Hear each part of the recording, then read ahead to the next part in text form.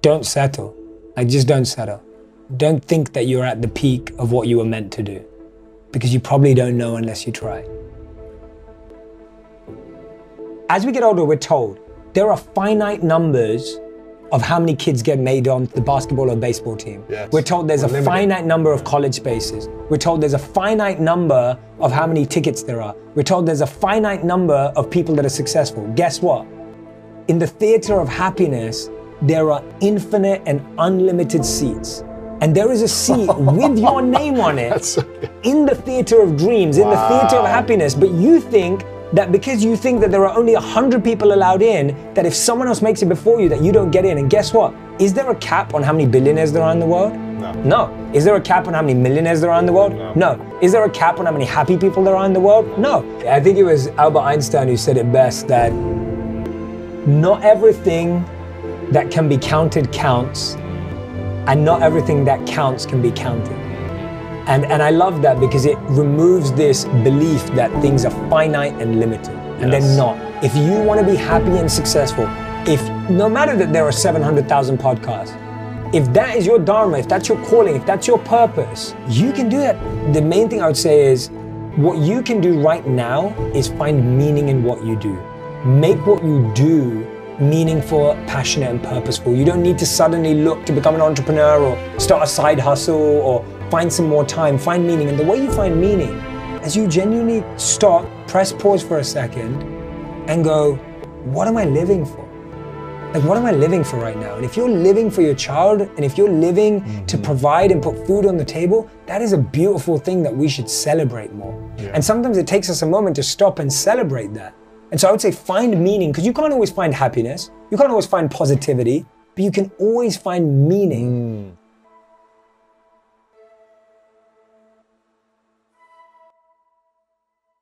There's a wonderful verse in the Manusmriti, which I talk about in Think Like a Monk. It's a monk book. And in the verse, it says, when you protect your purpose protects you.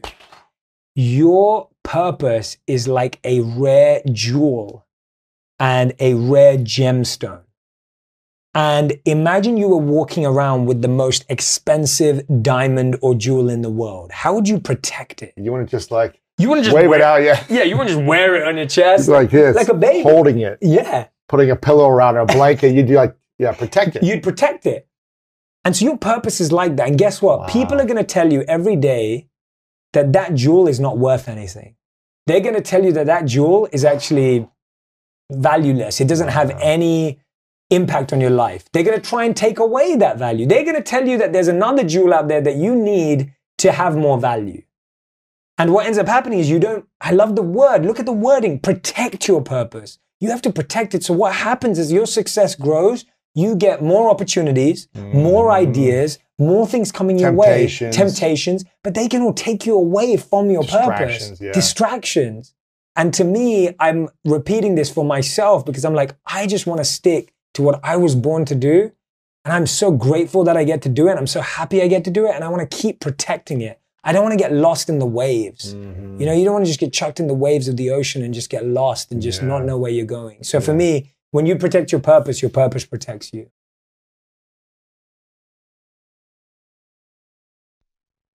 When I see people trying to live their purpose, they are protected, things work. When you're playing in your dharma and your purpose, things work, things move, you feel momentum. They happen. And I'm not saying they happen without effort, but they happen, they move. Whereas when you're not, you just constantly feel like you're grinding up against, you know, a war. I know. Challenges. Just constant. So if we don't know what our purpose is and we're working towards finding our purpose, it's okay. That's actually where you're going to spend most of your life.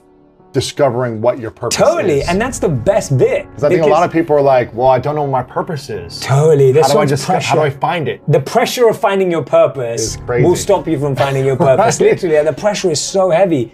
And that's why it's not about finding that. It's just starting with the basics. What am I good at?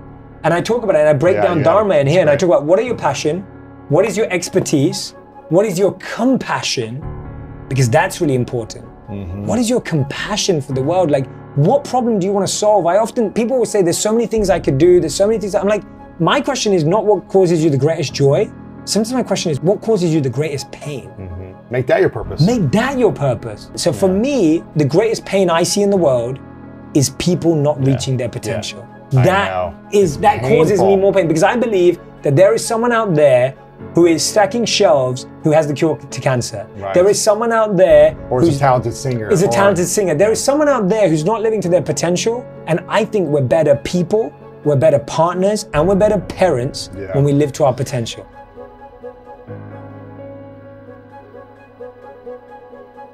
If you're playing a role, if you're wearing a mask, if you're dressed in clothes that are not yours, then you end up living a life that's not yours. The reason why I start with identity is because I think that's the root of all our challenges. When you fake being someone for so long, you think it's your reality. And that's what happens to all of us. We play a role at work, we play a role at home, we play a role with our family, we play a role with our friends, and then we think that role is us. And we lose ourselves. And to me, that is the core reason why we're chasing things that are not important to us. We're unhappy despite reaching accolades, and we feel dissatisfied. Our identity should start with unlearning everything that we think we know about ourselves. So the best method of unlearning is this. The first thing you do is write down everything you currently are chasing in your life. Write them down. You can write down 3, you can write down 5, you can write down 10, depending on how ambitious you are. Second line, ask yourself, what is the source of that? Where did you get that idea? Did you get that idea from a TV show you saw? Did you get that idea from your parents? Did you get that idea from your mom and your dad, your sister, your cousin?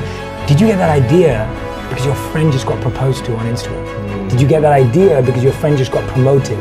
Did you get that idea because you just broke up? Right. Or did you get that idea because you just feel it when you do it, that you feel alive? And then the third thing you ask yourself is, well, then what is mine? What is coming from inside of me? And if you just do that 3-step process, now what you're doing is you're filtering out the noise and you're starting to listen to your voice. The thing is, you've got a voice inside of you, but it's quiet. It's like Jay, like take note of me, like Lewis, you know, and it's just like trying to get through, and the noise of everyone else's opinions is so loud. One of the biggest mistakes we make is that we confuse inexperience with being unqualified. So because we've not tried a lot of things, we just naturally believe that we can't be that good at them. So if I've never spoken on a stage, I just think, oh, I'm probably not good at that. Or if I've never played golf, I'd probably think, oh, I'm probably not good at that. And so we start writing off things without even trying them. Take the next month, take the next 4 weekends in the month, that gives you 8 days, and get really tactical. Every single day, go join a course, an online course, a workshop, go and shadow a friend, go to a seminar, a conference, go to reading a book, listen to a podcast. Go and expose yourself to 8 different things in a month. And guess what? In a month, you will have learned what you probably would have learned in 8 years, because most of us test one new thing a year.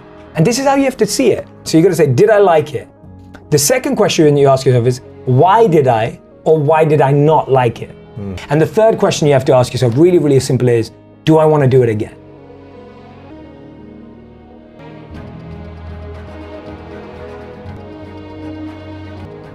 The way I see it is that competition in and of itself is not good or bad. For me, when I was writing my book, and of course I want my book to be a best-selling book, of course I want my podcast to do well, of course we don't do anything for it to be lost, like no one does that.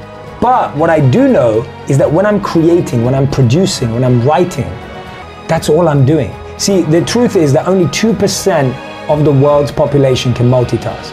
And the truth is, there is no such thing as multitasking. What it is fast switching between 2 tasks. So the quality is just dropping. And so what I'm saying is that when you're sitting here going, this needs to be number 1, you are reducing that thing's ability to be number 1 because it now doesn't have your full focus. Right. So that's the difference maker, that you can want to be number 1, there's nothing wrong with that, but you can't keep comparing what number 1 is to someone else's goal too, because everyone's got a different trajectory. Like there are some people that are kind of come in and do really well at one thing and you're going to do really well at another. And that's why competition has to first be in your space. Like don't compete in a space that's not yours. Right. Because now you're just trying to be someone else again and you get lost in identity. Exactly. Real confidence comes from knowing your strengths and going all in on them. Your confidence does not come from just standing up the right way or just saying the right stuff to yourself. I'm a big believer in all of that, but what I'm saying is that doesn't build real confidence. Yeah. Real confidence comes from thinking, I'm really good at this, I know I can do this, and I love doing it. And really, this is the most important bit. Confidence comes from serving other people. Mm-hmm. When you see the impact you have on others, and this is the biggest issue, the reason why we have such low self-esteem today in the world is because people are not serving others. So they don't see the profound impact they have on others. When you put out a video or a podcast and people tag you on Instagram and they say, Lewis, you stopped me from depression, or you helped me out of a divorce. Yeah. Or people, when they watch my content, they'll be like, that stopped me from committing suicide, or whatever it is. When you see that, you get such a deep sense of self-worth that you matter. And guess what? Everyone matters. Whether you matter to 1 people or 1 million people, everyone matters. Yeah. But if you see your impact on someone's life, you will feel such a deep sense of self-worth. And so whether you're serving at giving out free food, or whether you're serving at a local charity place, or whether you're serving through your work, serve, because when you take that step, you get a boost of self-esteem. Don't settle. Like, just don't settle. Don't think that you're at the peak of what you were meant to do, because you probably don't know unless you try. And so don't settle for service. The world needs service. The world needs your service. The world needs your genius. The world needs your passion. And you just don't know it yet. And the day you realize it, you'll be grateful that you went the whole way. I look back and I'm just like, God, like I would have just been sitting there working in a corporate job and not known all the people I know now and connected with this amazing community and met you. I just wouldn't have had it. And so if I didn't go for it, if I just settled that my service was this. So don't settle for service. Service deserves the best of you.